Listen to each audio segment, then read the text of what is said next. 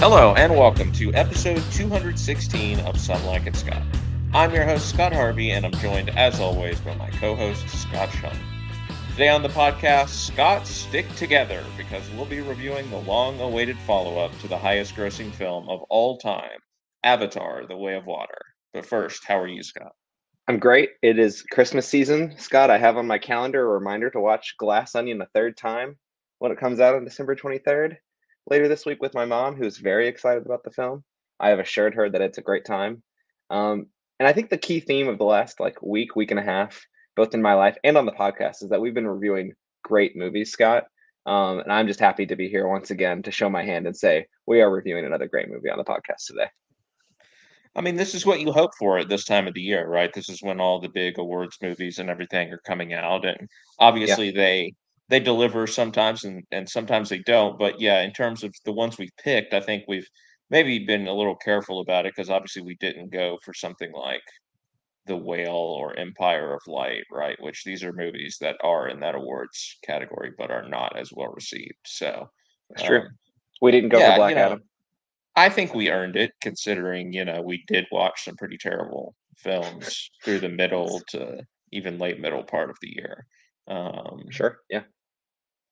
so yeah, I mean, again, this is what you would hope for. It's getting harder and harder to make the top 10 list. Again, looking at my whole list, it's kind of like there's 25 movies or so that I want to put in my top 20 for us to talk about when we get there in a few weeks to our lists. But yeah, and it's interesting because I don't know that I would say it's necessarily been a particularly amazing year for movies, but maybe there's just a lot of movies kind of similar quality, at least for me. Um, I think there's been coming very out in the few, past few weeks.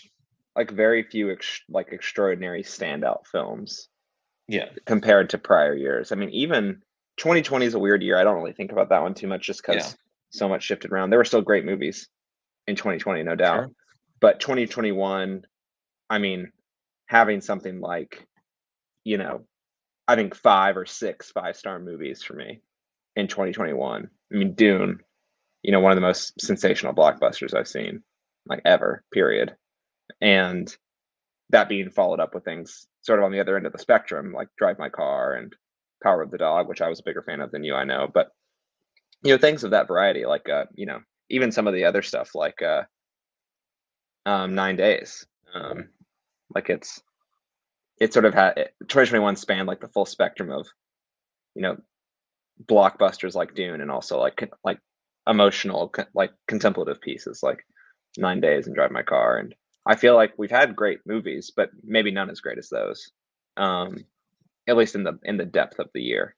But yeah, I think going deeper down the list, like I'm very pleased with where the top 10, top 20 movies I have this year, but I wouldn't rate it as highly as 2019 or 2021. Yeah, I mean, there are still a few weeks to go. Won't count it out yet. Yeah, Babylon is, I guess, the big one that we still have left for this year. I haven't seen yeah, Women Talking, so that's another one for sure. me.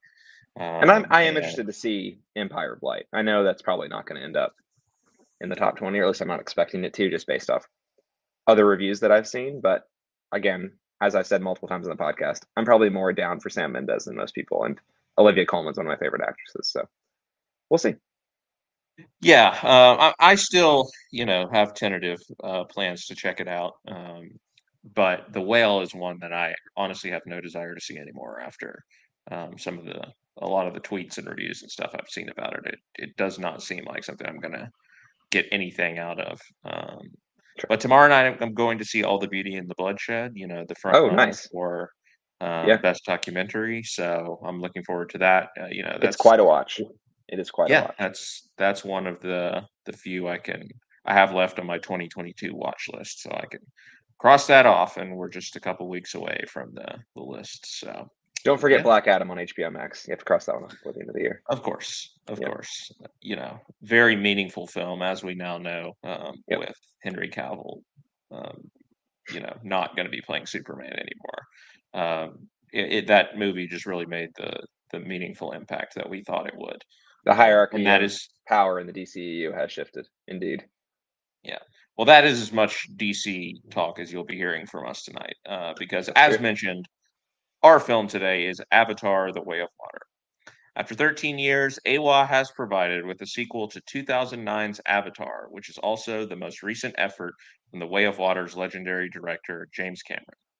Set 10 years after the events of Avatar, The Way of Water picks up with Jake Sully, played by Sam Worthington, having permanently assumed his Na'vi form.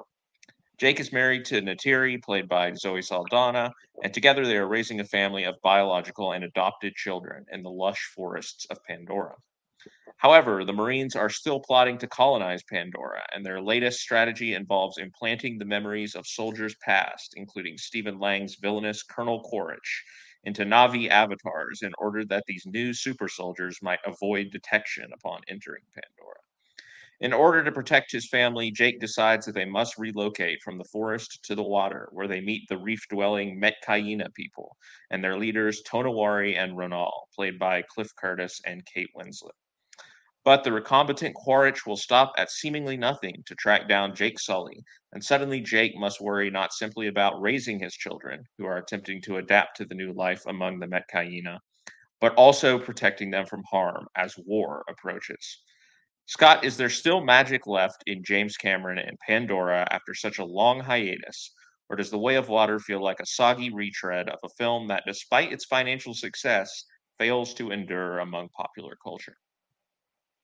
Scott, I thought this movie was huge. I thought it was a huge, huge W for James Cameron. I mean, the guy, I mean, there's so many jokes or like, clever remarks you could make about him just sort of going to New Zealand or Australia or wherever he's been for a decade and a half and toiling away on whatever new technology or underwater filmmaking techniques. Or I don't know, today I was watching a video where he was talking about like the jet propulsed like stand-ins for like the whales they used, and some of the other underwater creatures when they were like preparing to film the actual scenes, that they had these like specially made animal, almost like animatronics that are like jet propulsed so they could actually jump out of the water and like propel themselves in the air for 30, and that's how they practiced the scenes. Are just nuts.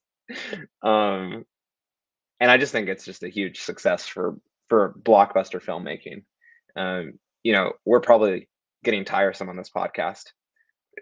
You more so than me maybe, but like I don't disagree with the spirit of some of what you say about some elements of blockbuster filmmaking today, outside of the exceptions that we sort of rave about. I just talked about Dune a few minutes ago.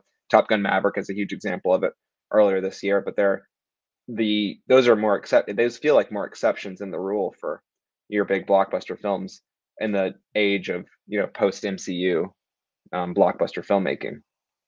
And I talked about it briefly on the podcast, I think, earlier this year when I got the chance to see Avatar back in IMAX, I think back in September, maybe, about how watching this film or watching Avatar like 13 years or whatever after it originally came out, in a film that's like in a film like society that is very saturated with MCU type script writing and filmmaking, it is a really stark contrast to how other blockbuster films are constructed. And you said it, I saw in your letterbox review, you made a similar comment as well about the screenwriting, and this stands out in particular, not because it's this sensational storytelling necessarily, or because it's a groundbreaking themes that are being explored, but just because of how different it is in terms of just writing characters and writing like you know human beings that aren't cracking a joke in every other sentence. And the truth is that the fact that that is the way it is written, to me, makes it infinitely more watchable, which sounds just pretty crazy. And so not only does it have this element of being infinitely more watchable, but when you actually get into the nitty gritty of what Cameron has done with the sequel Avatar, I mean, it's just a breathtaking film. There's like so much conversation online, and I just want to get in front of this and just talk about it now, about like motion smoothing and high frame rate. I didn't notice any of it when I was watching the Yeah. movie. Like I'm not saying these people are like lying or like seeing something that's not there. That's fine, whatever. Scott Shelton, did not think about And, that for a second and now, while I was and watching now, this film. Scott, I am asking you to go back and watch a good film called Gemini Man, and I'm sure that you will come away this time with the same conclusion. Did I comment on that during our Gemini Man interview? Uh, I mean, I know you didn't like the movie, and I think that might have been part of it, but I don't know, maybe I'm misremembering. Yeah, I do That think was why a lot of people didn't like it, so yeah, I mean the main thing that I feel like I didn't like about that movie was Will Smith at the end of the film. But we can move on. We can move on from that. Talk about unfinished CGI work in a post MCU age. No, I do think that the high frame rate in that film is a bit different. I was reading a little bit into it and talking about how the high frame rate really helps a lot with underwater sequences, and it's mainly for at least the people who are complaining about it, the more above, I guess, out of water sequences that are smooth with high frame rate. I don't know, maybe as someone who just like plays a lot of video games at higher frame rates, like the fact that this looks like like the fact that this is of higher frame rate than 24 frames per second. I mean, like all video games these days pretty much run at 60 frames per second if you have like good hardware. So it's just like to me, I didn't notice it that much. And all that said and all that aside, I fucking loved watching this movie, Scott. Like I was just in pure heaven for 3 hours and 12 minutes watching this film. You know, again, I feel like I'm parroting a little bit of your letterbox review, but I really did agree with a lot of it. Like the fact that you have Sam Worthington leading your franchise is like almost unfathomable, but like it just works. Like I think he's good as Jake Sully. I'm sorry, he just like is good as Jake Sully. He works as this sort of guy who, you know, has sort of adopted into the society and has this history. I think that he benefits a lot in this one because I know he's motion capture and he's still performing, but the fact that he's not playing like a human, I think that actually benefits him a lot in this movie. I think the child actors that Cameron found to play the kids, I mean, Sigourney Weaver aside, which we can have a separate conversation about, like, I mean, like they're great. They're awesome. I thought they did a fantastic job um, up and on the cast list. And yeah, I mean, there it is weird that Weaver is playing like a 13-year-old or whatever in this movie. Like, it is objectively strange to hear her voice come out of Kiri's mouth for a while, but like after a little bit, like you just get used to it. Um, and obviously, Jim has a lot of ideas about that are not fully fleshed out in this movie, but I'm sure will be very relevant in future films. They're more just sort of teased at. But cast, then there's like the whole cast list of Zoe Saldana. I think it's hilarious that Stephen Lang like really is the villain in this one again.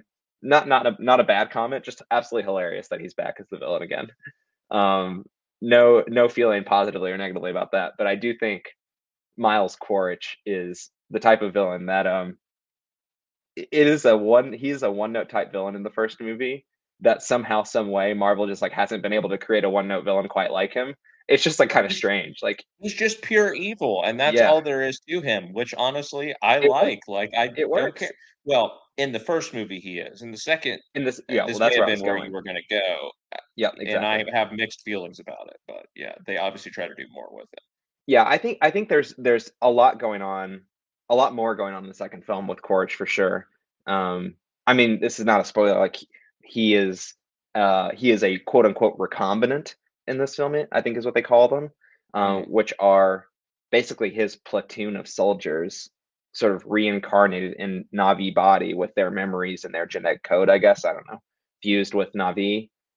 Sort of similar to how people like Jake and Norm and um, Sigourney Weaver's character from the first film, who I can't remember the name of, Dr. Augustine, maybe, um, but have sort of like Navi avatars, hence the name of the film.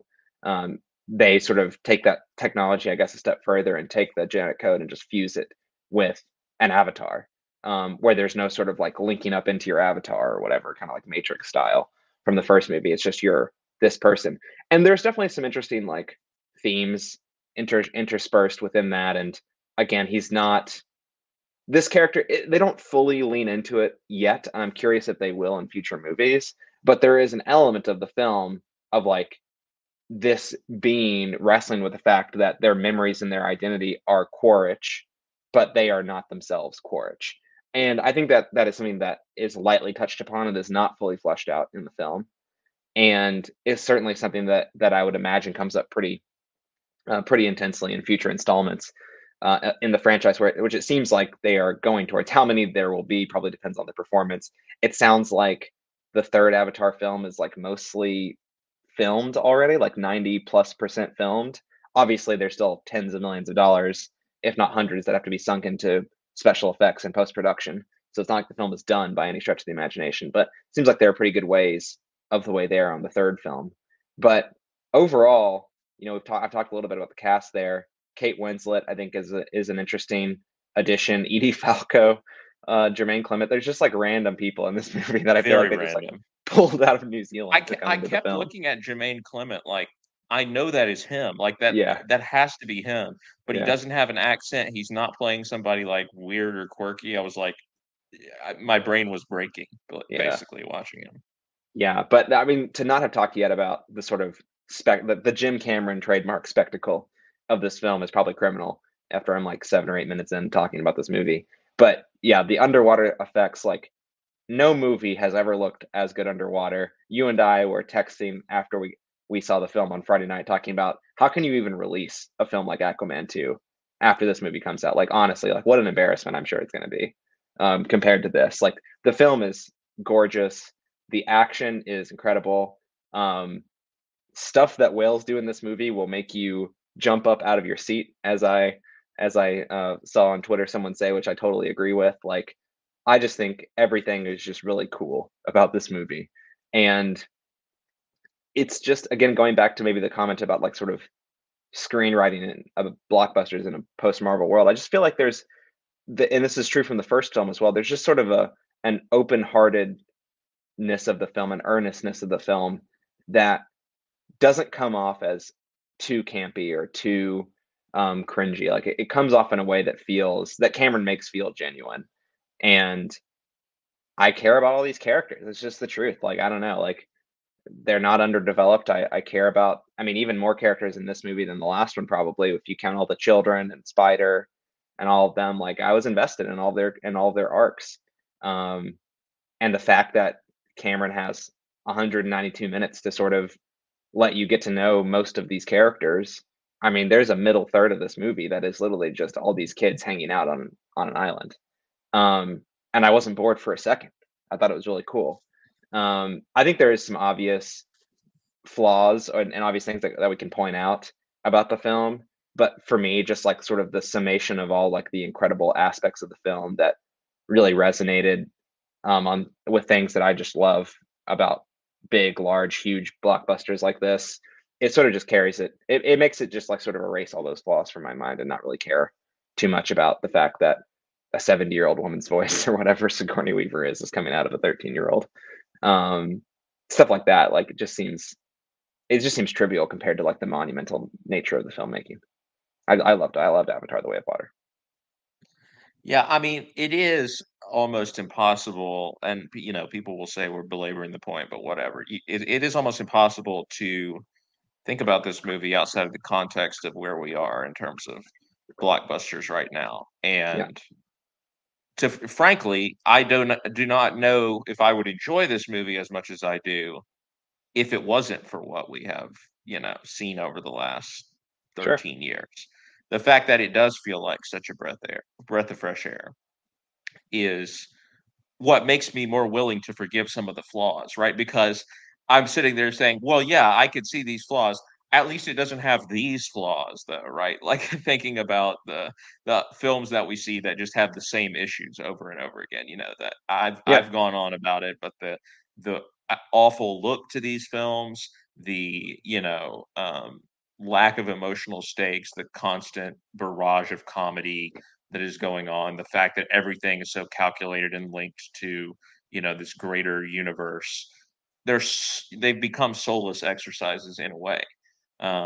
And this is not that, right? Like it yeah. now, I mean, I will say, to be fair to Marvel, I guess, they have a lot less time to work on these films than James Cameron had to work on Avatar 2, right? Like he was been Yeah. working on this movie for years and years and years now. It's a problem of Um, their own making, though. It's not necessarily a yeah, problem I'm willing to and forgive them of.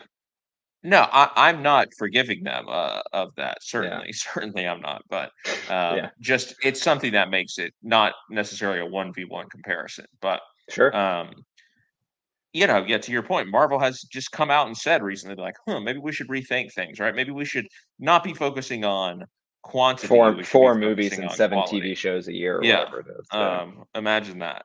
shattering revelation.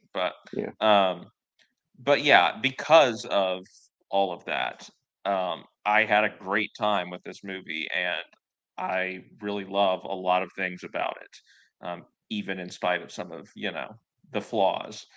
People are clowning on it, and people were always going to clown on it. Plenty of people made up their minds Yeah. before the movie came out about what they were going to say. But what you're describing with the screenwriting is the same thing that Cameron has pretty much always done. He's a very earnest screenwriter, Yeah. and in the late '90s and early '90s when Cameron was making a lot of films, that was fine. That was what these movies were like. And now it's the same thing honestly as the Raimi Spider-Man films, right? Like that is their hallmark of when it comes to the screenwriting as well, is that they are so sincere and earnest. And now people love to just make fun of Tobey Maguire and whatever. Um, in the same way that they're now making fun of Avatar: The Way of Water. But it's, it's if you don't like it, fine, whatever. But all the other movies out there are for you guys, right? Like the Marvels and all this stuff that we're talking about right now. There's nothing else like this movie. So you have plenty to enjoy, you know. Let us enjoy this one movie that we have that is different from everything else. And again, I think it's different in a good way. Personally, I feel like it is better to actually feel emotion and feel like the people who put this film together actually have, love and care for what they are doing, and actually want to convey some sort of emotional truth at the heart of their story, and are not just organizing a bunch of scenes so that we can get to the next movie, right? That's, that's what some of these Marvel films feel like nowadays. Yeah, and I think to that point, like again, as someone who still enjoys Marvel movies, enjoyed them for a long time, I enjoy them less frequently now than I think I used to and that I would like to. But I still enjoy it for what it is. But when I go into it, the frank truth is that I'm not expecting what I get. Like when I walk into a Marvel movie, I'm not expecting Jim Cameron's Avatar sequels. You know what I mean? Like I'm not expecting that quality of craft. And that's fine. Like you again, more recently you certainly have soured quite a bit more on the experience, but I go in expecting a certain level of quality which is below what we're talking about here in my opinion. And oftentimes I get that. Sometimes I'm disappointed below that level, that bar. In fact, I've been disappointed more recently in the last, 2 years or whatever than I would like to be, but I still enjoy it for what it is. At the same time, like, yeah, like I don't know, like there's just a level of even setting up like if we're talking about franchise making, which is what you're talking about just now, like the end of this film, I mean, going into some spoilers here, but like lights, I guess indirect spoilers, but like it sets up a sequel. Like it 100% sets up a sequel at the end of this movie. At the same time, I feel like the end of this movie asked a very interesting thematic question that I think it had been threading through earlier parts of the film. And I was okay with that. Like, yes, you can see how they're just like franchise building or whatever, so Jim Cameron can make his third Avatar movie. In fact, I mean, he's written the scripts of all these movies apparently like 10 years ago. So it's not like they didn't already know ahead of time. But in the process of franchise building, it feels like there's a purpose to it, more so than just like we need to make another movie. It's like Jim Cameron Yeah, wants I to mean, explore something in the next film, and that is why he's doing it. yeah, I mean that the individual films are not suffering, um, you No, know, it doesn't seem like it. simply are they're not there In simply in service. service Yeah, of yeah, the overarching whatever he's trying to accomplish. I mean, James Cameron has even said that he will only make 3 films if this is not successful, if the Way of Water is not successful. Now it is going to be successful. However, that shows you, right, that this is not like, again, Kevin Feige, who has like everything blocked out for the next 10 years or whatever of what Marvel is going to be doing. He yeah, is he just wants to make these movies like because he enjoys making them. And if people aren't enjoying them, like then he's obviously saying that he's not going to continue. But anyway, the like I said, the earnestness of it is maybe like my favorite thing about it because it is so different, and it is such a breath of fresh air that a movie is like this is trying to make me feel things, Yeah. and not just, again, sneering and smirking and joking and wisecracking at every single turn. I don't think there's a single joke in the movie, Scott. Like, I honestly don't. Like, and it's funny that I have taken this position because I generally am a person who, when it comes to like action movies and stuff like that, I would rather that the film lean Be into goofy. the more Yeah. ridiculous, absurd side of it all. But the type of the Ryan Reynoldsification of these movies has led to, something that I just don't enjoy at all. Like a Yeah. constant unfunny, wisecracks, and they are getting in the way of actually letting emotional beats land. Um, so I'm getting off topic, but it's probably inevitable that this is where our conversation was going to go. But anyway, so We've gotten it out of that's the the thing way. I enjoy the most about the movie. Obviously, it looks spectacular as well. All of that I expected.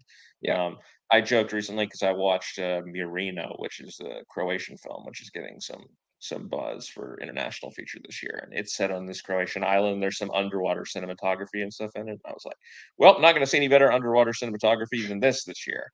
Yeah. But obviously, that was a joke because we knew what was coming here. And yeah, this stuff about how he did it all is crazy. And Kate Winslet's holding her breath underwater for 6 minutes and all this, you know, They all learned insane stuff. basically everyone in the cast learned how to like free dive or whatever. So like Sigourney Yeah, Weaver and Kate Winslet are like bonding, holding their breath for 6 minutes or whatever it is underwater, just Kate like nuts Winslet stuff.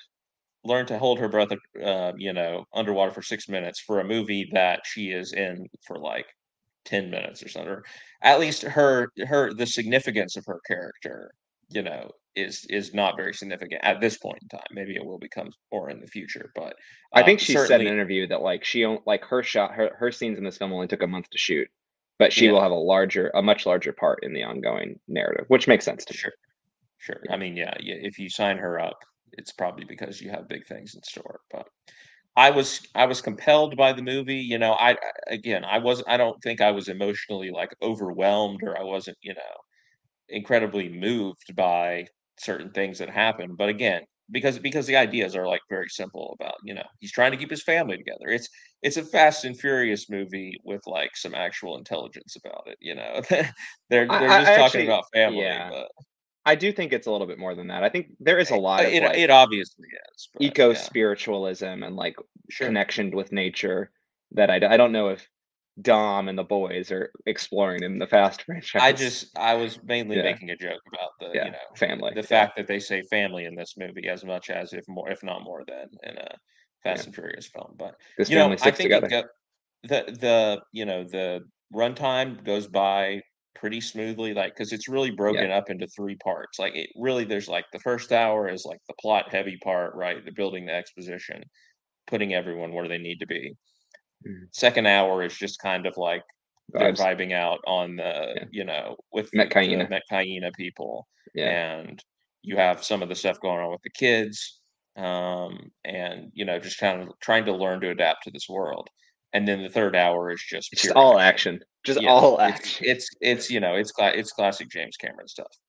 Um, Yeah, so I just, I think it's always doing something to keep things moving in a way that like it rarely ever drags despite the runtime. So I had a great time watching it. It pretty much delivered what I wanted. There are lines and everything that I might not be a huge fan of, or certain character, motivations, or certain directions that characters go in that like I may like. Again, I can see the flaws, but like you're saying, the experience, the spectacle, and the sheer differentiation of this whole thing yeah, from what is saturating the market right now makes it a unique experience, and yeah. one that it feels like was worth the wait and the labor that went into it. Yeah, I mean, Cameron's been working on other stuff for the last 13 years. Like, I'm pretty sure he has a screenwriting credit on Alita Battle Angel, for example. And he has a story credit on Terminator Dark Fate or what. But, you know, this is his baby for the last 13 years, and the baby's good. It's very good, Scott. It really is, and I'm actually interested to see where it goes from here. Like, which after I watched the first Avatar, I was like, I enjoy this movie again. I like it because it's different. I'm not like some huge Avatar stan or anything. I'm still not, right? Like, I think this movie is better than the first Avatar. I don't think it comes close to touching, some of Cameron's classics like Titanic Titanic. and Terminator Yeah, 2 and even Terminator 1.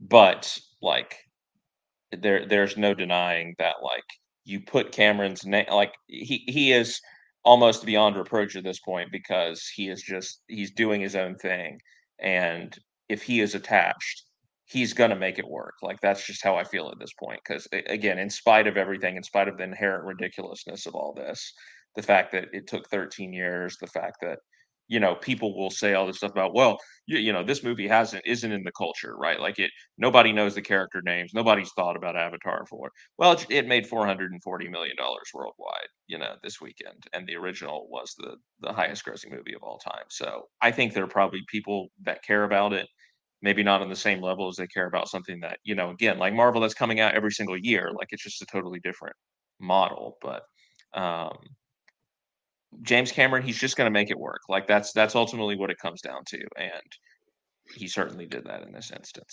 Scott, um, this is not necessarily a movie that relies on powerhouse performances, right? Like, you're not going to sure. see anyone nominated for Oscars probably for their performance in this film.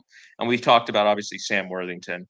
You know, again, this is kind of the James Cameron of it all. He just makes it work. Like, Sam Worthington was in, tried to start another franchise in a way with Terminator Salvation many years ago, and Terrible, that's one of terrible the worst film. movies I've ever seen, probably. Like, Yeah, and he is not good in it at all. Um, but yeah, here he plays Jake Sully again, a character that, like, a lot of people were saying, "Oh, we're not really connected to him." Maybe for that reason, they try to focus a little bit more on the kids here, right? Obviously Zoe Saldana's back as his wife Materi, but we have, the three biological children of them, and then we have sort of the two adopted, quote unquote. You have Kiri, who is Sigourney Weaver again, as we've said, and then you have Spider, which is Jack Champion, and he's the son of Colonel Quaritch of Stephen Lang's character. And I mentioned him there as well, Stephen Lang. He's back as the villain. We mentioned Kate Winslet, Cliff Curtis, Edie Falco, all these people. It's there's a lot of recognizable people in it. Um, what definitely. did you think, Scott? If anyone stands out to you from the cast, or what Cameron was able to get out of them?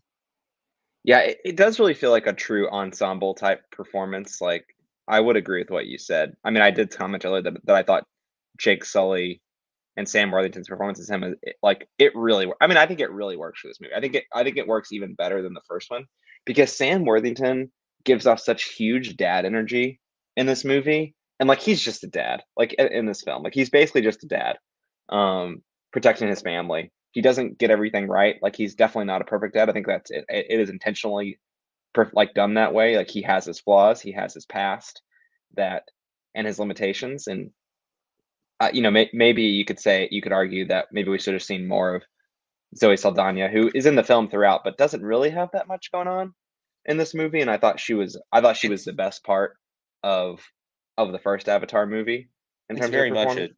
a dads and sons type of movie. Like, Yeah, 100%. But you were really laying out the movie in parts, and obviously Sam Worthington is a huge part of the first and third parts of the film. But that middle part, it's just the kids. Honestly, it's all the kids, and I think that they are really what hold the movie together in terms of performances. I think that they give you they're just all such a breath of fresh air. And although not all of them are quote unquote nice or whatever, I think some of those performances are a bit um, rough around the edges intentionally because it is there's obviously some themes going on around almost like a nationalistic type stuff where like xenophobia and people who are different or half breeds, et cetera, et cetera. A question which I want to come back to, Scott. Let's not forget to come back to this because I have so many questions about the number of fingers that certain of the children have. We're gonna get into a lore question about this. Two of them have four, but two of them have three fingers, Scott, and it's very confusing about that. Anyway, I think the performances in the middle, like the whole island stuff. So when I saw Avatar in September, at the end of the film, they had a sneak preview of Way of Water, And that sneak preview was the first scene where you see them exploring the ocean underneath, where Kiri, all of them are there, but like you see Kiri like interacting with mainly with a lot of like the underwater creatures. And like if you just like wrote those scenes on paper, Scott, they would sound so boring. But the film is so gorgeous that it really pulls it together. And I do think that Sigourney Weaver is sort of like the standout of them all. Although I do really like the young actor who plays, is it Loak? I think his name's Britton Dalton. I think Okay. he's sort of given the most to do Hmm. in the film probably of the kids. But I think between him and Sigourney Weaver, I think they're probably the two standouts. There is an asterisk. They're just like, I'm sorry, I know I said this already. They're just hasting it. It's so weird hearing Sigourney Weaver's voice coming out of this like teenage girl. But you do get used to it after a while, and I think that all things done with intention. I think there is a very specific reason why he wants to bring Sigourney Weaver back. One, because he loves her, I'm sure, because they work together so much. But two, because I think there's like actually something meaningful that can be done. I think with that, and I think that'll be explored in future avatars. But yeah, Loak, who's the the second son of Jake and Neytiri, played by Britton Dalton, he's sort of like wrestling with this sort of outcast status where he's not as good as his brother Natayam, in terms of being a son to Jake's standards, to being like sort of like the good fighter and obedient son who's the leader and things like that. But he's finding it very difficult to fit in with the Metakaya as well. So not the Metakaya. That's not the name. That's not what they're called. Metcaina. The Metcaina. It's the Omatakaya is the other people. Yes, the Metcaina. So I think he's sort of really feeling that sort of outcast status, sort of between his own family and these new friends that people that surround him.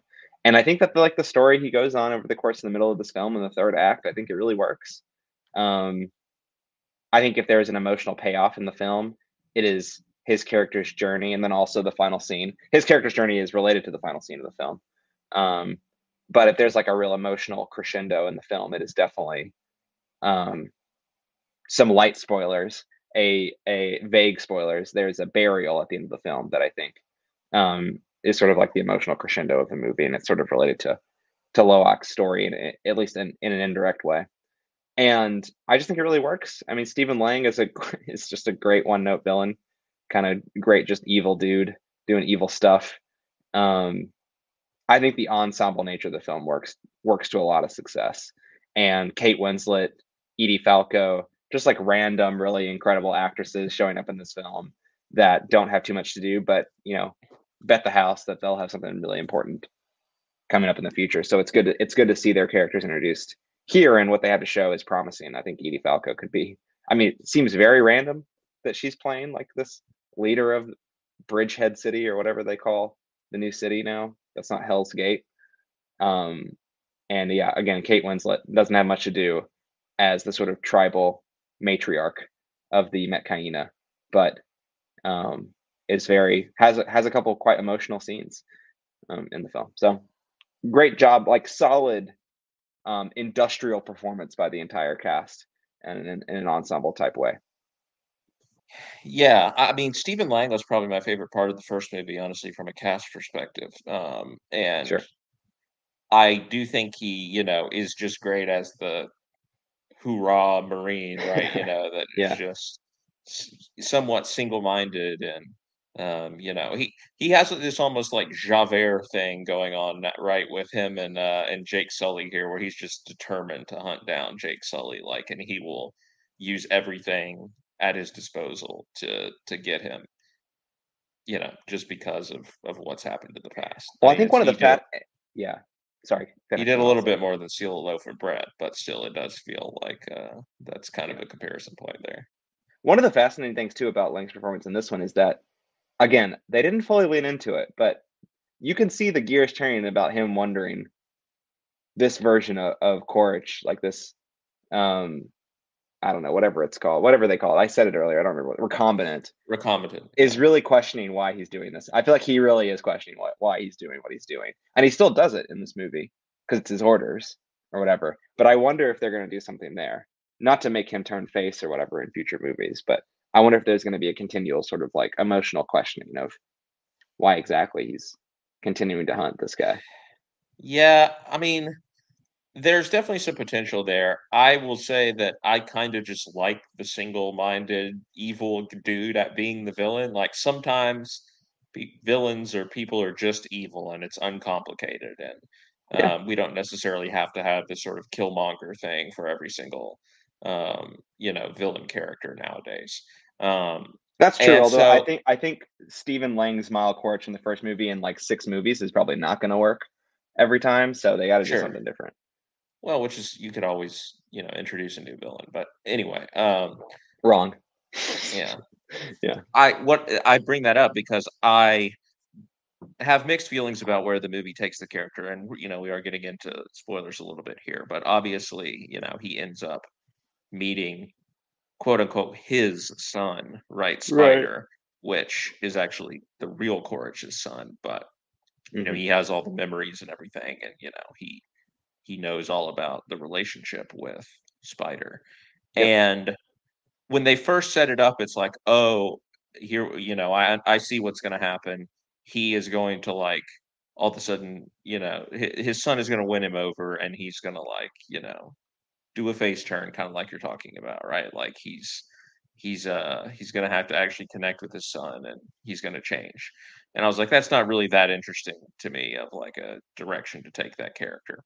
Yeah. But then I actually liked it because I thought they're like subverting your expectations, because then it's like Totally. there are times for him to like, again, where you expect that his aggressiveness is going to continue to like subside, and he's going to like be won over, like when they are burning the one part of the island, um and he's just ruthless, he's just merciless again, and you're like, okay, well, no, they're just going to lean right into it and say this guy just is evil. And then it kind of whips back around at the end, right? Because He like has at Tuke. gunpoint, he He has has Tuke Tuke. holding Tuke at gunpoint, and Natiri comes out and she holds Spider at gunpoint, and it's supposed to be like a child for a child thing. And at first Stephen Lang is like, I don't care, he's not my son, just go ahead, shoot him or whatever. And so you know, or I think she has a blade, right? Because Yeah. Yeah. she ends up cutting him, and he backs off basically. And so it's kind of like, oh, he does have feelings thing. And so I don't know if I love that whole, like, again, it feels like it's flip-flopping a little bit about what it wants to do with the character over the course of this movie. And the note that we're left on obviously is Spider rescues him, Spider decides to rescue him instead of leaving him to die. um Because he saved his life, like showed that he yes. cared about him enough to. Yes. Yeah. But then when they both like, after he pulls him out of the water, Spider's like, "Screw you, I'm out of here." And so I'm sure that they're going to try to do more with this father-son relationship and repairing it or whatever as the movies go on. Um, I think they'll do it more with it, but it's I'm weird. curious if it will repair. I mean, I'm sure there's going to be some complexity to it. Um, Already there is, right? Like the fact that he sort of has gone behind the Sully family's back and saved his life and not told them. I think is going to be that like that's going to come up at some point in the future movie. Whether he, I just think that there's something interesting there. I definitely understand your hesitation around it, and I was a little surprised that like it didn't seem there was an indication that he cared about this kid earlier in the movie. So I think that was a bit Yeah. of I do think that's a bit of that is a flaw in that moment. Um, but I do think that it makes for an interesting character study if that is I mean that does seem like the direction they're trying to go. I think there's something interesting to be mined there.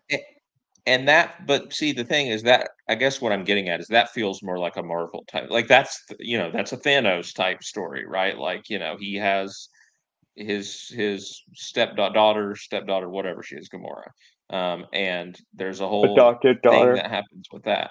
Um, I guess the more interesting side of it to me, right, is him exploring like the process that he has gone through, like the recombinant or whatever, and like his Yeah. connection or perhaps lack thereof to the actual Quaritch, right? Like maybe even like the ethics of what they're doing and that sort of stuff.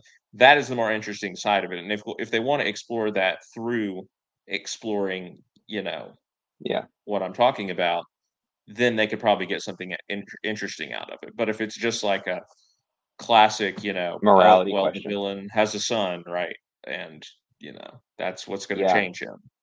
Then I I'm agree not with really that you. interested in it. I agree with you. I've sort of been operating under the assumption that it is the former and not the latter there. Um, but if you're right and they go that direction, then that does seem less interesting. I do think I don't think that being a recombinant is just merely a tool that's going to be discarded by Mhm. Cameron for the plot. I do think that's going to come back around and serve some sort of significance um, in the future movies. I could be wrong. That is pure speculation on my part. Scott, I want to ask you next about the world of the Metcalina and, where a lot of the movie takes place. It is the way of water. They are reef dwelling people.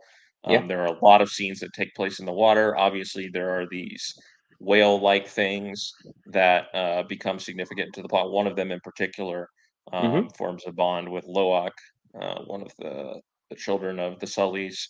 And, where you're talking about sort of the bond with nature type thing that this movie is doing. A lot of that happens because, you know, Loak um, basically bonds with this one whale thing that has been banished, right? Because he Yeah. killed um, someone. He was Um, aggressive towards Basically in, towards in a people hunting them. self-defense type situation, but he was Yep. aggressive, and that goes against the code of the Metcalina people. So he's, been banished, and he ends up rescuing Loak at one point when he's left stranded by the son of Yeah. the chief of the Al-Nung. Metcalina people. Yeah, I think that his name um, is Al-Nung. and so then it becomes a whole, well, he's not what you say he is, right? Like I know him and he's my friend and he's got a good heart and all this stuff and he's just trying to help us.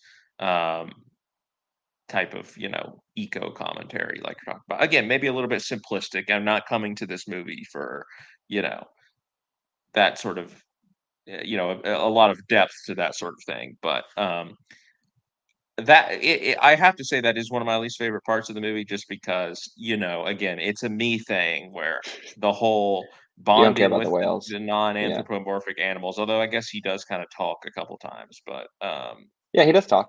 Yeah.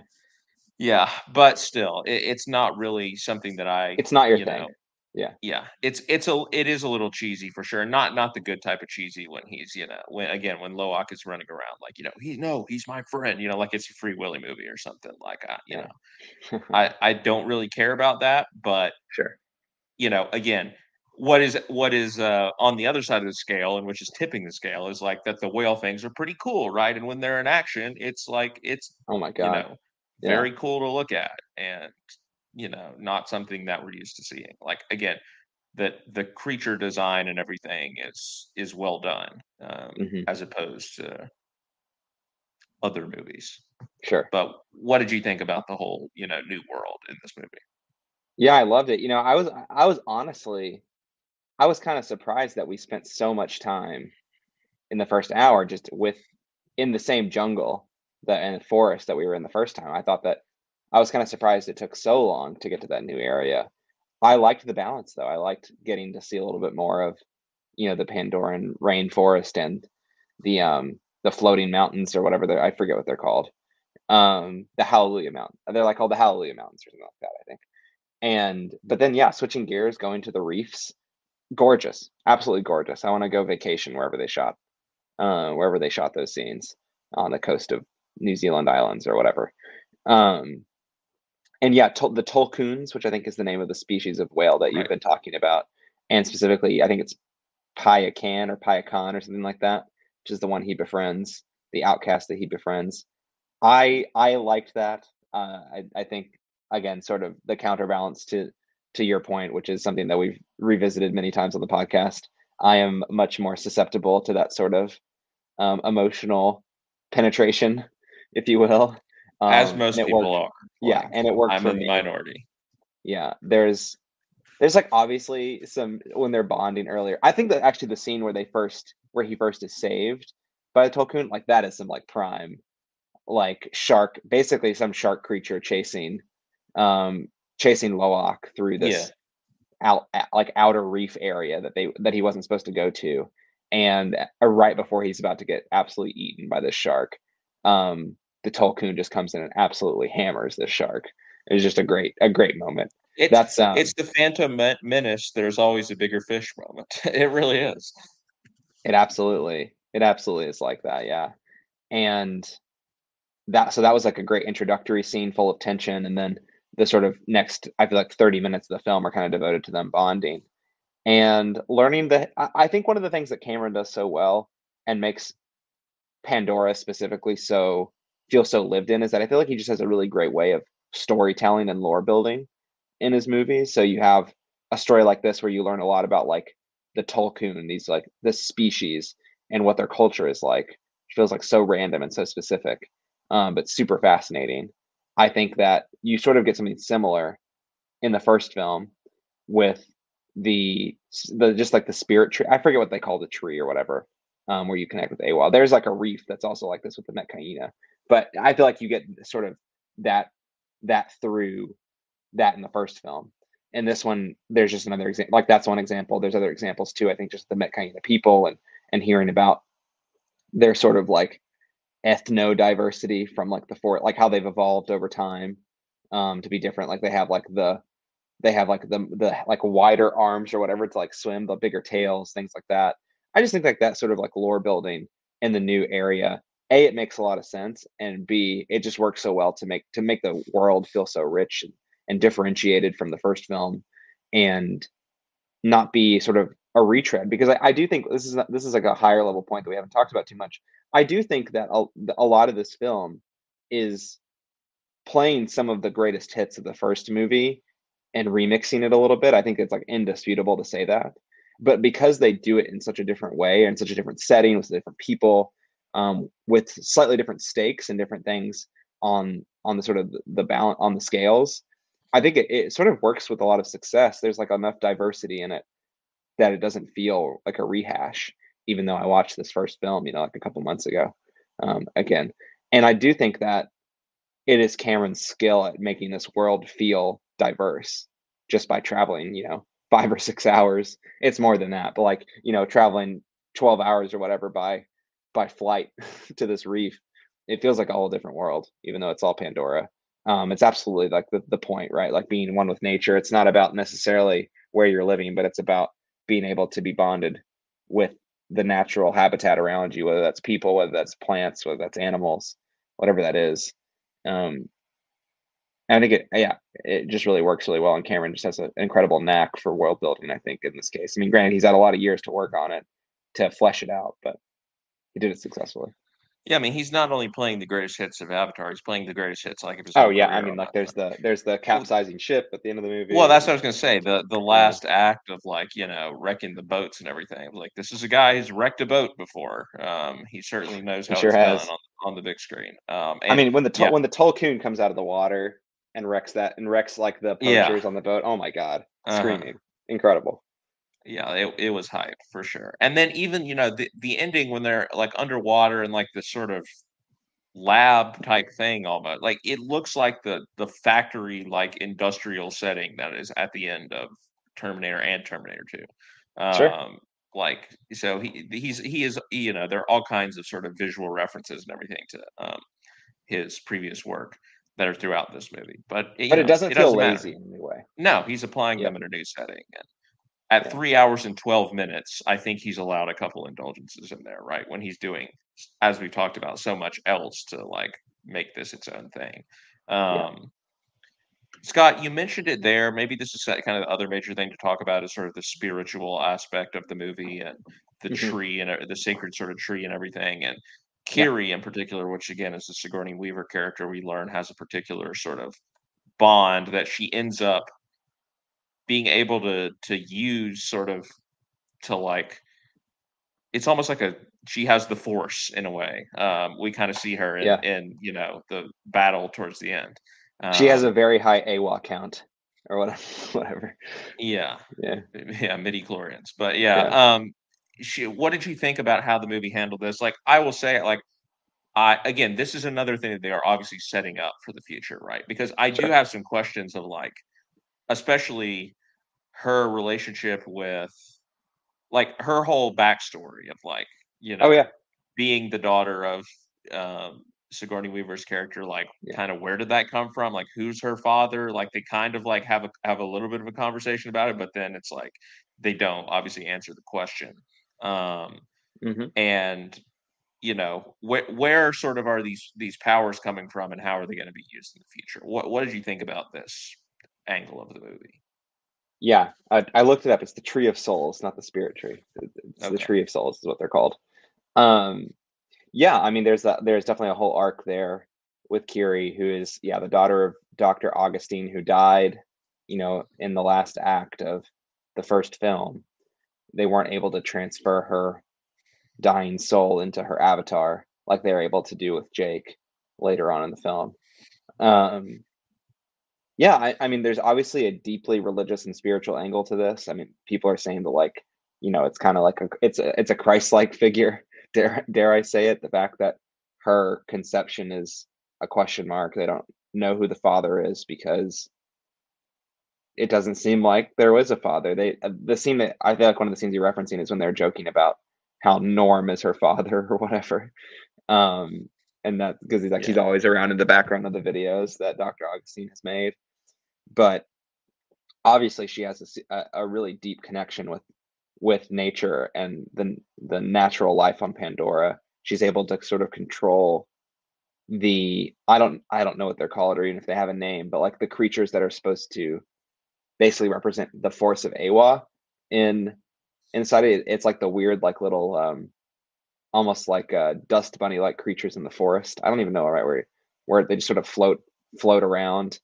Those are supposed to be like the little beans of Awa or whatever. And I have a feeling those like small fish that she's controlling at the end, the sort of incandescent minnows or whatever, is sort of the equivalent of that in the ocean. So there's obviously some really strong connection, very force like for sure, to the natural, um, the nature of Pandora, and it's definitely set up when she connects with the Tree of Souls at the that the Metkayina have. She has this vision of her mother, but then goes into a pretty violent seizure and takes a long time to arouse out afterwards. So, and I guess it's worth noting that she's not healed by the medicine of Norm and the other doctor that they brought in. It is the spiritual um, sort of healing that is performed by Ronal, which is Kate Winslet's character. So there's clearly some strong connection to the forest, who the father is. I mean, it's definitely implying heavily that Awa is her parent. I feel like I think that's Yeah.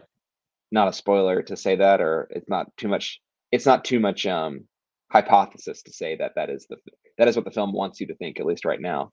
And maybe that is the direction they're going. Maybe they're going with some more like religious parallels with that. Um, I don't know.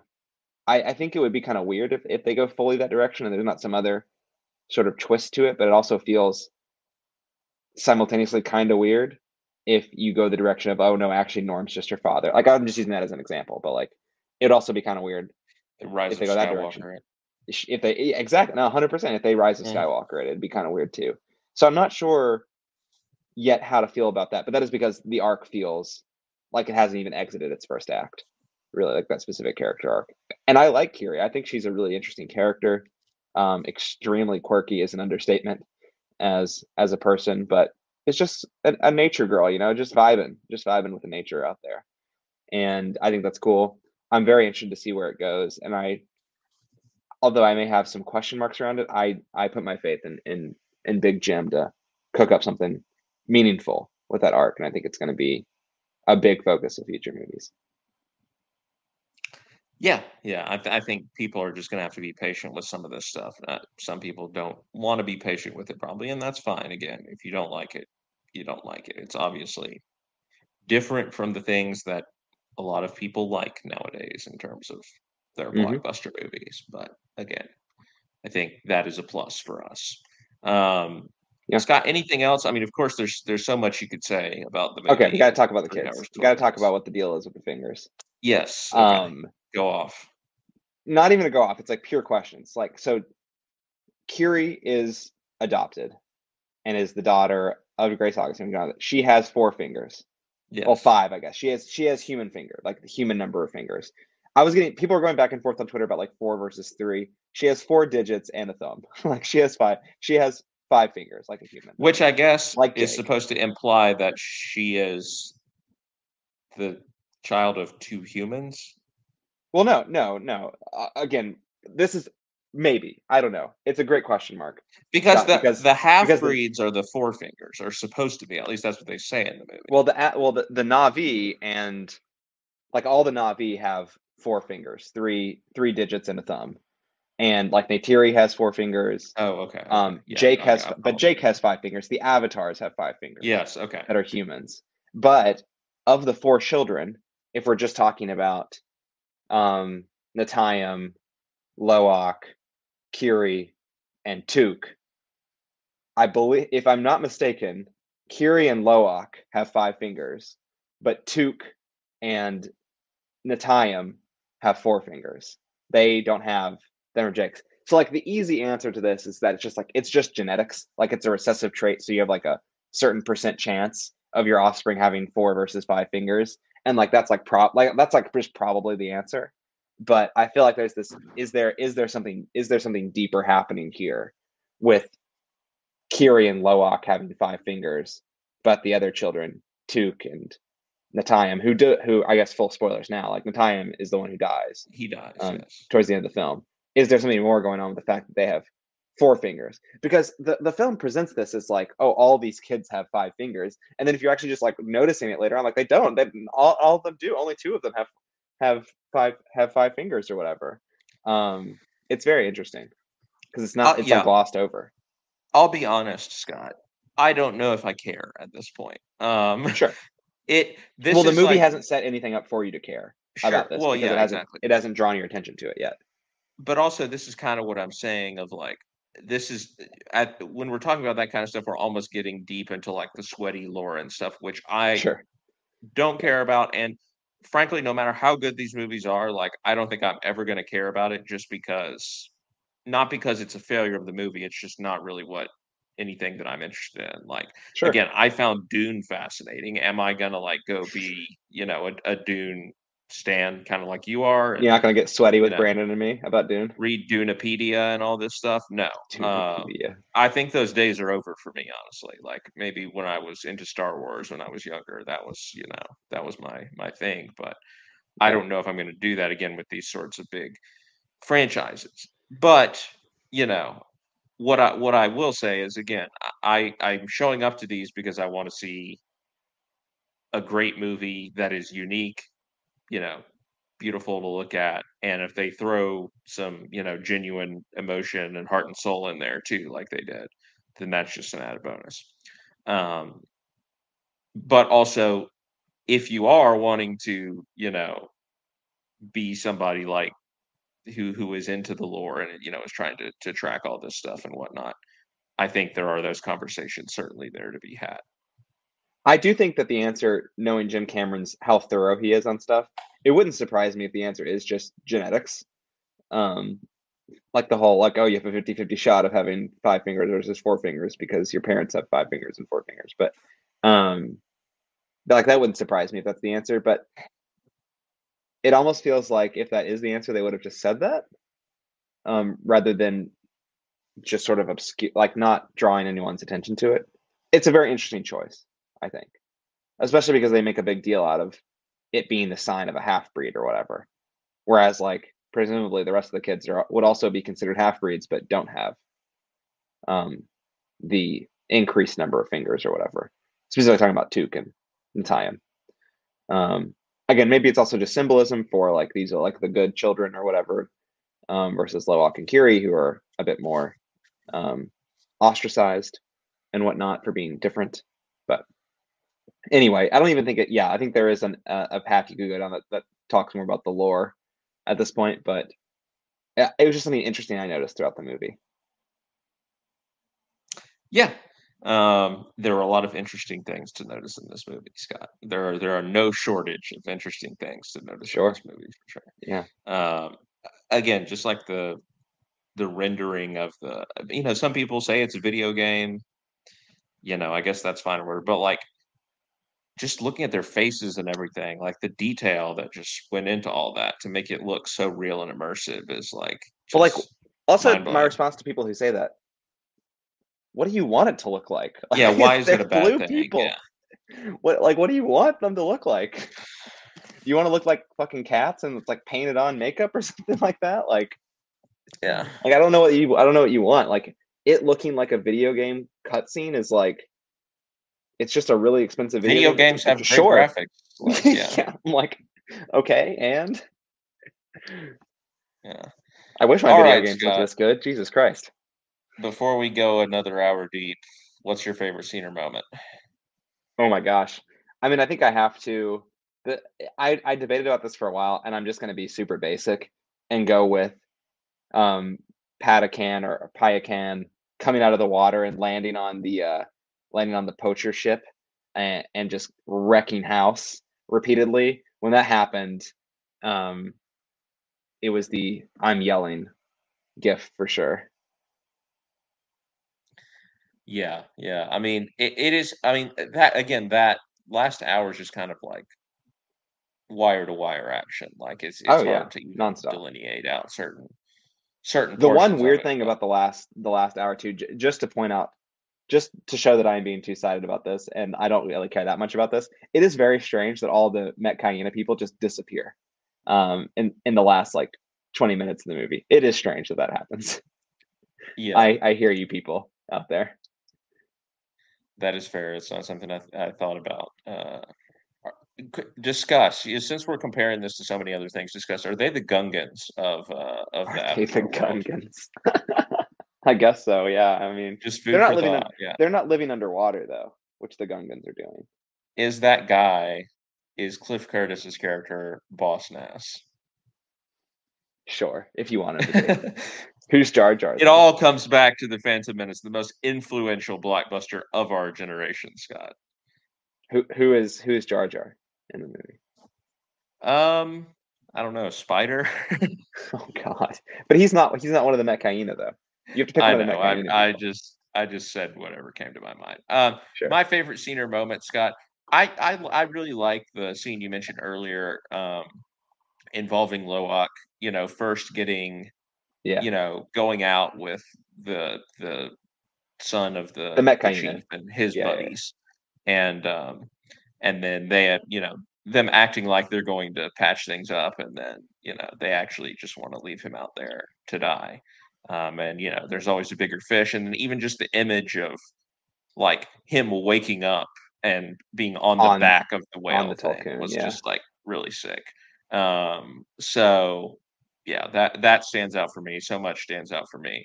I mean, I know that I've like tried to hone in on a couple of more critical points and holes or things that we expect to be patched up in future films. That's just because I knew Scott was going to be coming out of the gate hot. And Hell yeah, I brother. wanted to try to balance it as much as possible because our opinions are not necessarily reflecting the majority right now. I mean, there are a lot of people who like this movie. It has positive reviews, but there are Oh yeah. also plenty of haters out there. And Whatever, man. so I think, you know, again, what I'm trying to read also the negative reviews and understand where they're coming from. And on some, sometimes I just don't understand, right? Because I love the movie, and so there's certain things I'm never going to get past. But there are other things that were pointed out that like I can understand the issues. But again, at the end of the day, James Cameron just makes it work, right? Like I don't know how to necessarily even explain it. It's just when you're watching it, you understand.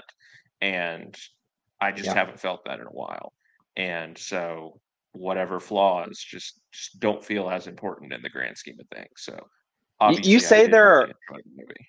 Yeah, I mean this film I think has a better Rotten Tomato just as a point of like versus dislike, not like a Metacritic and average review score, but like it has a better Rotten Tomato score than I think the first movie did. You say there are haters out there, Scott, and there definitely are. I think those are more siloed on film Twitter. The film has a 93% audience score. It has an A cinema score. People who go to see that have gone and seen this movie really like this film. It is, in spite of its length, and in spite of how, again, there are very vocal people out there trying to clown on it, I think, if you're in those spaces, I think people are really liking this movie. It is Well, technically underperforming its expectations this weekend domestically at the box office. It also made like more than twice what the first movie made in its first weekend. Because what's so notable about the first movie is it just played for months. People kept going back over and over again to see it. mhm. And I don't know whether people are going to go back over and over again to see a 3 hour and 12-minute movie. Granted, the first one was 2 hours and 40 minutes or whatever, so it's not like it's that much longer than the first one. But it didn't become the highest grossing film of all time like Avengers Endgame did. It became the highest grossing film of all time because people saw it, were just freaking wowed by it, and went back, told everyone they knew about it, went back over and over again. And people like this film. I wouldn't surprise me if it has a similar trajectory. James Cameron is definitely like a film Twitter type director, though. Like he is just like beloved on film Twitter because he is like he just loves movies and like the theatrical experience and everything. So Yeah. um, I bring up the haters thing simply because there are some critics actually who I some of the critics that I follow the closest have not enjoyed this movie and have given it quite harsh reviews actually. Um, Out of curiosity, if you who? go look well, Mark Kermode did. I was gonna say if you go look at my TikTok that I just posted a little while ago, I briefly have a green screen of his review in there, but also you can watch his review on YouTube, and he just thinks it's all a bunch of nonsense and boring and a slog and all that. And Adam Kempener as well from Film Spotting gave it like 1.5 star on Letterboxd. So um, Couldn't be there me. are haters there. I don't necessarily get it. It just, but it is its own thing. There's no denying that. Scott, let's put a score on it. Avatar: The Way of Water out of 10.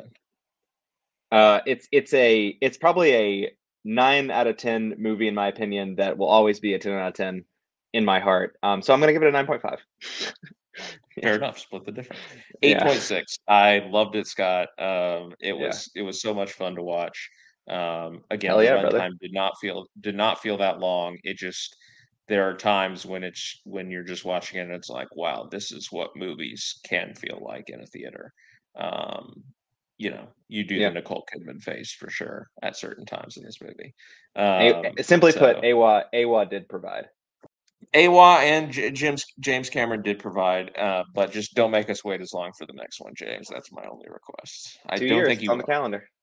but yeah. All right, Scott. That should do it for our review of Avatar: The Way of Water. We're going to take a short break, and when we come back, we have some more award season nominations to talk about. So stay tuned. We'll be right back.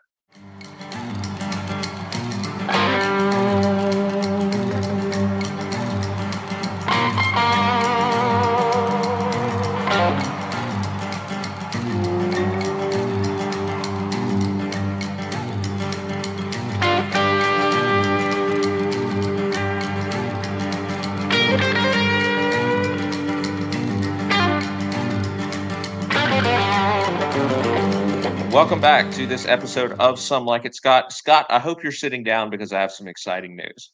The Golden Globes are back. Hollywood's biggest night. Hell yeah. As many have commented, maybe they're not super excited that they're back. The Golden Globes took 1 year off, in which A apparently forced hiatus. they solved racism in that 1 year enough to say we're coming back. But yeah, it was diversity concerns were a lot of the reason that they decided to take a year off, especially diversity in the membership of the actual Hollywood Foreign Press Association. But they are back now, Scott, and yeah, as you say, they're back on NBC. It's going to be just like old times, and I believe I saw Gerard Carmichael is going to be hosting the ceremony. Just like old times, as in on a Tuesday night. Yeah. Right, yeah, that was what I was going to say. The one Yeah. difference is because of football, I believe they're not going to be putting this on Sunday night. It's going to be Yes. on a Tuesday. The club's going to be going up on a Tuesday, On a Tuesday. which Yes, with Jared Carmichael hosting. That is true. sure, why not? Why not? Scott, it remains to be seen whether the Golden Globes is actually important or a tastemaker or anything like that anymore. But for our purposes, it does tend to be a pretty good preview as we get deeper into Oscar season of what We certainly like to talk about it on this podcast, as it is our episode 0 from way back in the day. That is true. It has a lot of nostalgia value for us. But nominations, Scott, Best Motion Picture Drama, Avatar: The Way of Water. I've heard of it. Elvis, The Fabelmans, Tar, and Top Gun: Maverick. So two huge Based. blockbusters getting in there. An absolute base list in drama.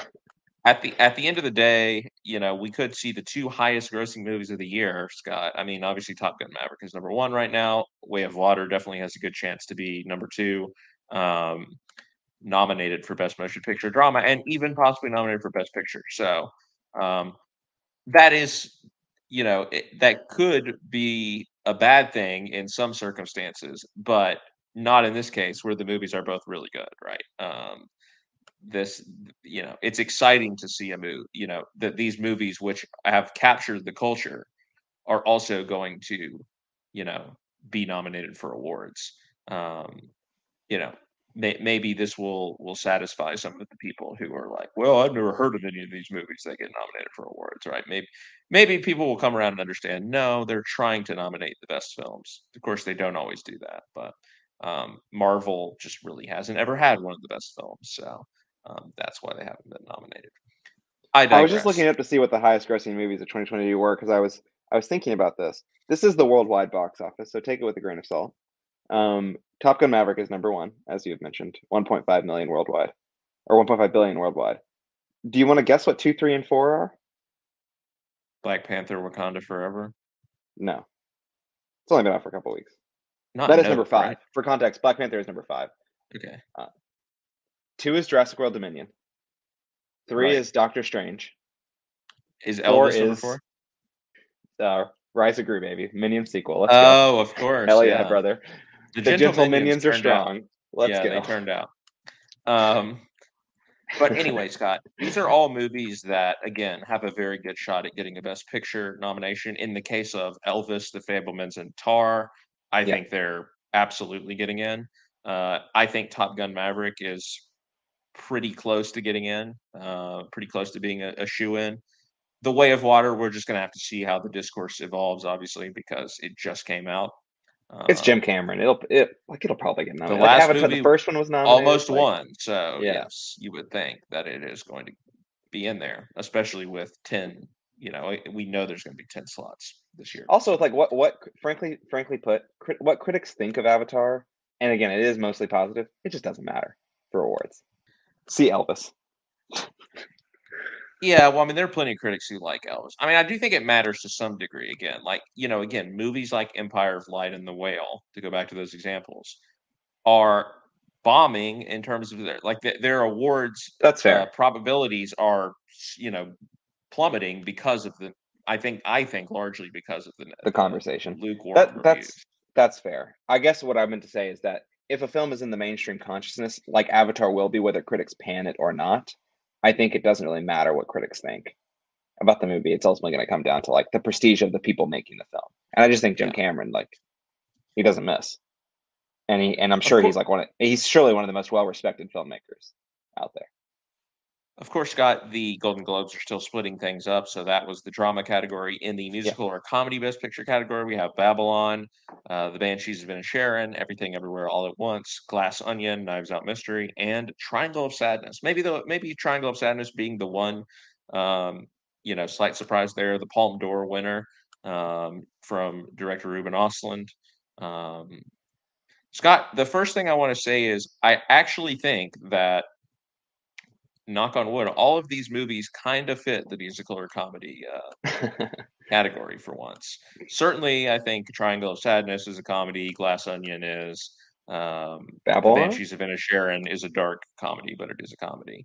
And then Babylon, I don't know. Babylon might be the kind of maybe like a musical comedy hybrid in a way. And then Everything Everywhere All at Once. Is it actually going to be a musical? Are there going to be musical elements to Babylon? Well, I don't know in terms of no, it's not going to be like La La Land, right? But it seems like music is going to play a large part in the movie. It's not literally going to be a musical, but it's you could see them throwing it in there just because the Hurwitz it has a lot of music in it. Yeah, Yeah. there's the Hurwitz score, and I'm sure there'll be some needle Should Tar drops and have been stuff in too. musical or comedy, Scott? If Tar had been in musical or comedy, what would you have said? I would have just laughed. That's really all you could do at that point. But Look, the Scott, score just got disqualified this past week from Oscar contention because it has too much of Mahler, apparently. it did, yeah. Yeah. That is unfortunate. But Scott, as far as these movies go, I think you know, obviously everything everywhere all at once is, you know, definitely getting nominated for Best Picture. The Yeah. Banshees of Inisherin is slowly making a, you know, run to the top in my opinion. I think it's kind of flying under the radar a little bit, but like this movie's stock is continuing to rise. It just dropped on HBO Max. There are not a lot of people out there that do not like this movie. This is one of the most well-liked movies, I would say, of the whole bunch. Sure.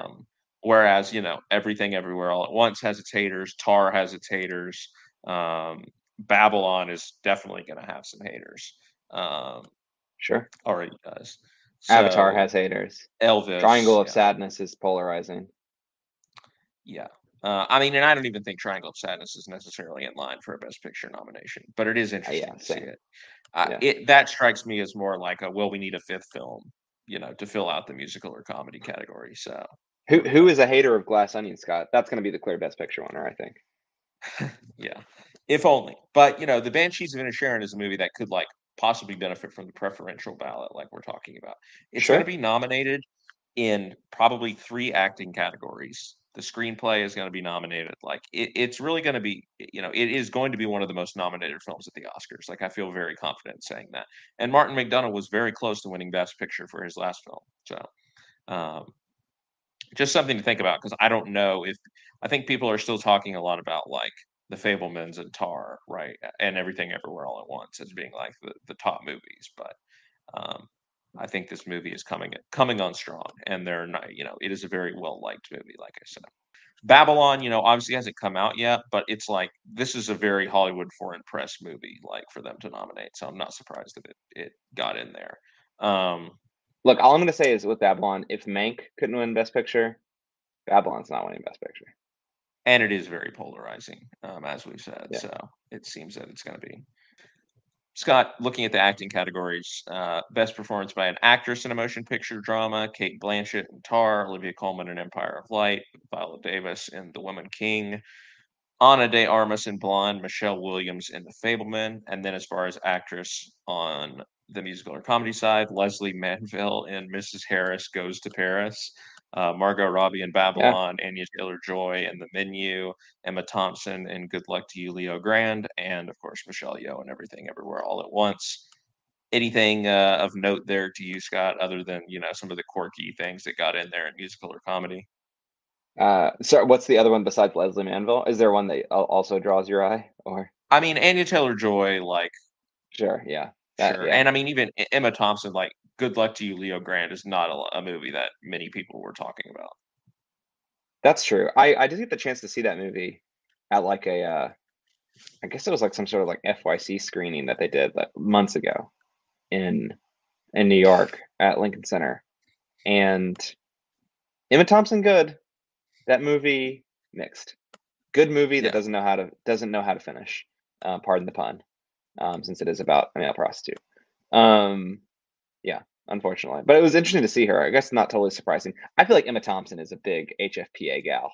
I feel like the HFPA eat that shit up. yeah.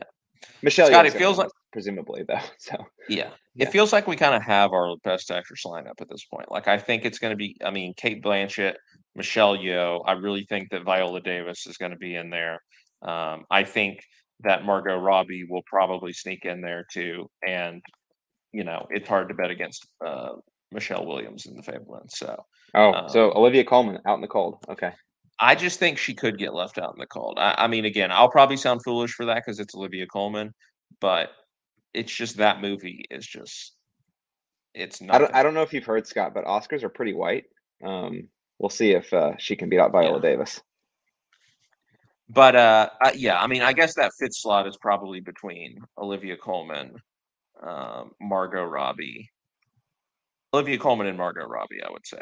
I really think that Blanchett, Yo, Michelle Williams, and Viola Davis are in I need like a honestly, tight. Scott, I need to see Woman King. That is a movie that I need to see. Is it It's on on. Netflix yet? No. Again, it's on my 2022 watch list. It's one of the few movies that's left on there. But Yeah, Cate Blanchett, the obvious front runner right now, and it doesn't feel like a lot is slowing her down. Um, it doesn't seem that way now. Actor wise, you have on the drama side Austin Butler in Elvis, Brendan Fraser in The Whale, Hugh Jackman in The Son, Bill Nighy in Living, and Jeremy Pope in The Inspection. Yeah, And then on the musical or comedy side, you have Diego Calva in Babylon, Daniel Craig in Glass Onion, Adam Driver in White Noise, like that one, Colin Farrell in The Banshees of Inisherin, Ralph Fiennes in The Menu. Scott, it feels like this race is kind of shaping up to be a Sylvester Stallone versus Mark Rylance type race in the sense that it is a beloved sort of movie star in Brendan Fraser, who like is suddenly getting a lot of buzz for like this really, soul bearing performance apparently in The Whale, versus a far more established actor in Colin Farrell, who is just kind of lurking there, ready to play spoiler. Um, at the when the Oscars roll around, like maybe, obviously Brendan Fraser could get the Golden Globe. There's obviously a lot of weird history there, and he's not going to be in attendance and all of that. But it feels like with Colin Farrell being separated from him, he is going to get the win here at the Golden Globes, and then maybe that is going to lead people to think, hey, he's got to be the front runner for the Oscars. But I just think Colin Farrell, like I think he's right there, and I would not be surprised if he kind of, like I said, plays spoiler in the end when the Oscars actually come around, because again, a lot of people like that movie, a lot of people like his performance, even if he doesn't have the same sentimental narrative going for him that Brendan Fraser does. yeah, it'll be interesting to see. There's 3 months left still before the Oscars happen. If the Brendan Fraser train continues to chug along unimpeded, I think that'll be interesting to watch. Like looking at the SAG Awards, what happens? I think that'll be probably the most interesting barometer um, Hmm. for it. Obviously, that's months away at this point, so there's still lots of time for the conversation to develop further. But it does feel like a two-horse race with Fraser ahead, sort of like Michelle Yeoh and Cate Blanchett. Feels like a two-horse race with one person, ahead of the other. Best supporting actress, Scott. This is not divided up. It's just an indie movie. Um, Carrie Mulligan and She Said, Dolly De Leon in Triangle of Sadness, Jamie Lee Curtis in Everything Everywhere All at Once. And then Scott, to me, this is the muddiest race of all of them. But I think a maybe two favorites are slowly starting to emerge, and those would be Carrie Condon again in The Banshees of Inisherin and Angela Bassett in Black Panther: Wakanda Forever. Um, I really Hmm. think they are the two front runners in this category at the moment.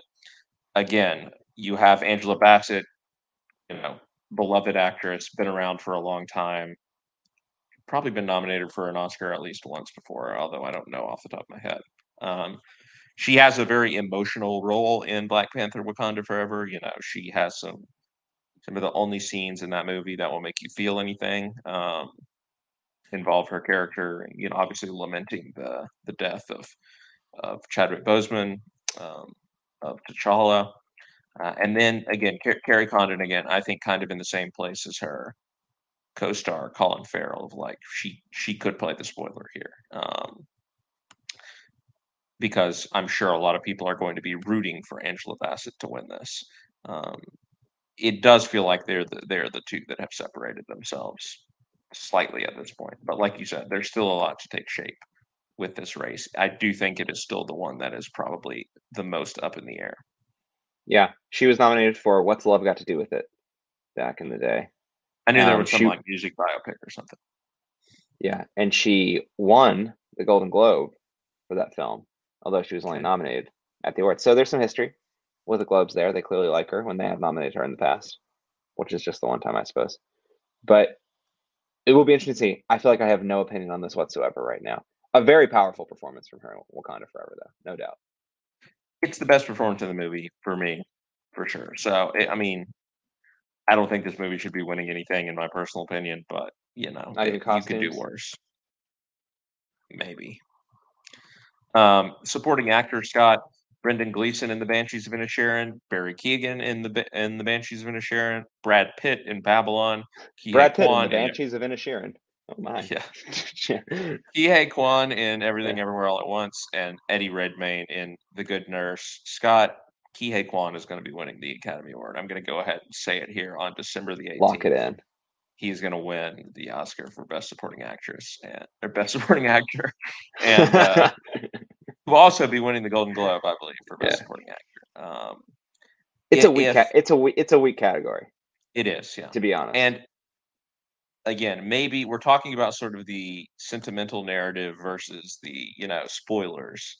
In the case of some of these other races, I think you're going to get your sentimental narrative here, no matter what, with Kihei Kwan, because obviously this guy has a great story of Yeah. going from being sort of typecast and And he's great in the movie. roles, yeah, and obviously his most notable role being as a sort of Asian stereotype in Indiana Jones and the Temple of Doom, and now And the Goonies. 30, 40 years Basically the same later, role. he's been given another opportunity to like as a serious actor in this movie, and he is great in the movie, and it will be a great story, and I'm sure he'll have a great speech as well. If and when he wins this award, so I don't think there's a lot of intrigue with that race, but two actors from the Banshees of Inisherin in there, they're probably going to steal votes from each other, Yeah. and then who takes the final two spots in this category, I think remains to be seen because I don't think Eddie Redmayne is a lock for the Oscar. Do you think both Brendan Gleeson and Barry Keoghan will be nominated for the Academy Award? Yes. Okay. Again, I think this You are movie's going to all get a lot aboard of the Banshees. nominations. Yeah, I was gonna say I you're am. very in on the Banshees. People really enjoy this movie. Again, I have not It's a seen good like movie. anyone who doesn't like this movie. It's a good movie. I'm trying to read the tea leaves a little bit more than maybe I have done in past years again, because it's like, I'm into oh it. yeah, of course the Fablemans, Tar, whatever, but like these movies like that are always at the forefront here at this time of year don't always end up there when all is said and done. That's true. Scott, last award to talk about before we go.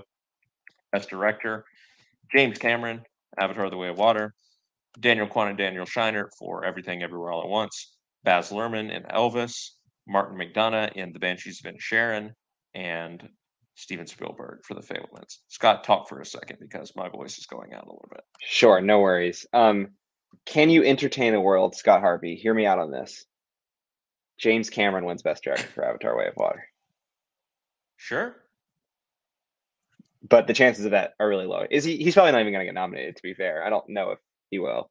Doesn't really Well, feel the like. obvious snub here, we haven't really been talking about a lot of snubs, I guess. No, we haven't The been. movie that was most notably snubbed was Women Talking, did not get any major Yeah. nominations. It did get a screenplay, but the major snub here, Scott, is Todd Field, obviously for Tar, Yeah. and Yeah. I do think he will be in the five for the Oscars. So But the maybe question James is, Cameron. of these five, are these the five? Is Baz really getting nominated for Elvis? I mean, maybe he is. But I don't want to believe so, but I mean, again, maybe this is the Sarah Polley. yeah, Where Sarah Polley will fit in, because I believe the same thing happened to Little Women, right? Like I don't think it got nominated for many, if any, Golden Globes, because it was kind of in the weird space where it hadn't come out yet. And there was yeah. conversations around it like are happening with Women Talking now, like, oh, is this it? Is it over? Like, is it not even going to get nominated for any Oscars now? But it's not out And yet. Yeah. obviously it pulled through. Little Women did. 1917 was a And similar deal. That same year because it didn't come out until January. but it was getting the nominations, I believe. Yes, but people didn't know what to make of it, I think, in terms of Yeah. the discourse of it. But anyway, it's interesting. I think that there's definitely a history there. It would not surprise me if James Cameron and Baz Luhrmann drop off this list for Sarah Polley and Todd Field. I think I'm gonna go out of pocket here, Scott, and say that'd be pretty boring, in my opinion, if that were the case. Because just like, can you just name a list of like prestige filmmakers who made like important films in 2022, and like, okay, there's your list of best directors. Not saying that they aren't the best directors of 2022, but like the list could be more interesting. Like I don't think Baz Luhrmann deserves a best director nomination, but it's something to talk about. It's funny and something to talk about. It's kind of like the Todd Phillips just enraged me, but And that's beside the point. I mean, you have to consider though that people are more conscious of the diversity stuff nowadays, and Yeah. there are no women nominated for Best Director at the Golden Globes. It is a thing. People are talking about it. You have to think that the Oscar voters are going to have it on their minds when they go in there. Also, And that if group you're is so good, much more diverse than the Globes, yeah, even with like the diversity reconciling within the Globes. Like the Oscar pool is so much more diverse than it didn't seem to have much effect because the nominees are still not very diverse that have been reading out here. yeah, for But yeah, sure. the Oscars, the last two Best Director winners have been females. And I Sure. think if you're looking at the female directors who are in line for this, it's basically Sarah Polley and then Gina Prince Gina Prince Bythewood. Bythewood. And Yeah. then I don't think there's anyone else who really has a chance. And I honestly don't really think Gina Prince Bythewood has that much of a chance. Maybe. I mean, The Women King is probably on the bubble now for Best Picture. Is one of those movies that's on the bubble. But Sarah Polley, it feels like, is going to be the quote unquote token female nominee now in this category when we get to the Oscars. And so Yeah. that means somebody's going to have to be bumped out here. I'm very curious. Again, the movie's not out yet. To your exact point, I'm curious if what the narrative around the film is when it does come out. I saw it, several months ago at the New York Film Festival. Thought it was solid, but nothing that really. I haven't thought that much about the movie. I guess I'll put it that way. It has not stuck with me like a lot of other movies have from the festival, namely After Sun, even something like Decision to Leave. Um, I think there's definitely a lot of movies that have stuck with me more. All the Beauty and the Bloodshed, which you talked about earlier, that you're seeing tomorrow, like those are movies that have stuck with me a little bit more out of the festival run. But yeah, I'm just curious to see where the conversation goes because, like you said, there's not a lot of other filmmakers to choose from, so to speak. Like, I mean, to be fair, I guess Jane Campion and Greta Gerwig. I mean, there was Greta Gerwig or whatever for Best Director, um, but whom I'm forgetting, Chloe Zhao. That's who I'm forgetting. Like, there weren't that many other like female filmmakers really in the conversation, in spite of having great movies made by women in those years. Like After Sun, for example, like just talking about a movie we talked about last week that we both gave tens to. Like Charlotte Wells is not in the conversation for a Best Director nomination, although certainly would be deserving She from my absolutely should perspective. be, yes. Exactly what I'm saying, but like if we're just talking about women who are in a conversation, to your point, if we do believe the Oscars are going to put at least one woman in the Best Director category, which maybe they won't, this year. It feels like it's probably Sarah Polley, unless the conversation really dies down. If they don't, they are going to have to be prepared to endure a lot of, conversation about it, Yeah, and rightfully I or wrongfully sure, so. Because I think to your point, right? Obviously, I've made a big deal about this in the past, but that's because there were people who were deserving. There were sure, women who were deserving that did not get in, and people who were not deserving, men who were not deserving that did get in. yeah. Maybe this year is a case where they can throw 5 men out there, and it's like, okay, yeah, I get it. Like these all make sense. But if Baz Luhrmann is one of those men, then yeah, Yeah. I will probably you'll probably also hear me saying Sarah Polley, Gina Prince Bythewood, whatever, because it's not for me. It's not as much a question of, again, we don't want to get to a token point of where we're just nominating a woman just to nominate a woman. We should still be nominating the five, But there are best deserving. directors. But the past few Yes. years, there has been at least one woman in, the five best directing jobs of the year, if not multiple. And as a matter of fact, spoiler alert, one of my top two or three films of the year is directed by a woman. And I will have others in my top 10 and 20. So, like, I don't know what to say. Like you're saying, Charlotte Wells, yes, she deserves to be in the five, but she's not even getting talked about. So I don't even know that that's something worth making a big deal about because it's like it was never going to happen. And it's not worth getting upset about it, because Yeah, as and there's opposed to no like and there's no a way Greta the Gerwig Daniels. not getting nominated again for like Little Women or something. That's something that was very much in the realm of possibility. The movie was recognized in many other categories, and yet they still gave Todd Phillips the nomination for Joker Yeah, instead. and there's no real world where we think that Daniels or Spielberg or McDonough are not going to get nominated. Really, I'd take Jim Cameron over Steven Spielberg in this case, but that's just me. All right, Scott. It was a long episode, probably not as long as Avatar: The Way of Water, but God, I hope not. No, we're good. We're under the runtime. I think it's time to shut it down for this Yeah. episode. But Scott, where can our listeners find you on social media? At Shelton2013. And you can find me at Scarvy Dent on all social media, including TikTok. Again, I just posted my review of Avatar: The Way of Water, so check it out over there for my 3-minute thoughts on Avatar: The Way of Water, even though you just listened to an hour's worth of them or whatever. But at Scarvy Dent on all social media platforms. We hope you've enjoyed this episode of the pod. If you have and you'd like to support us, don't forget about our Patreon page at patreon.com/mediaplugpods. Even if you can't support us over there, don't forget to rate, review, subscribe, like, do all of the things that you do on your preferred podcast app.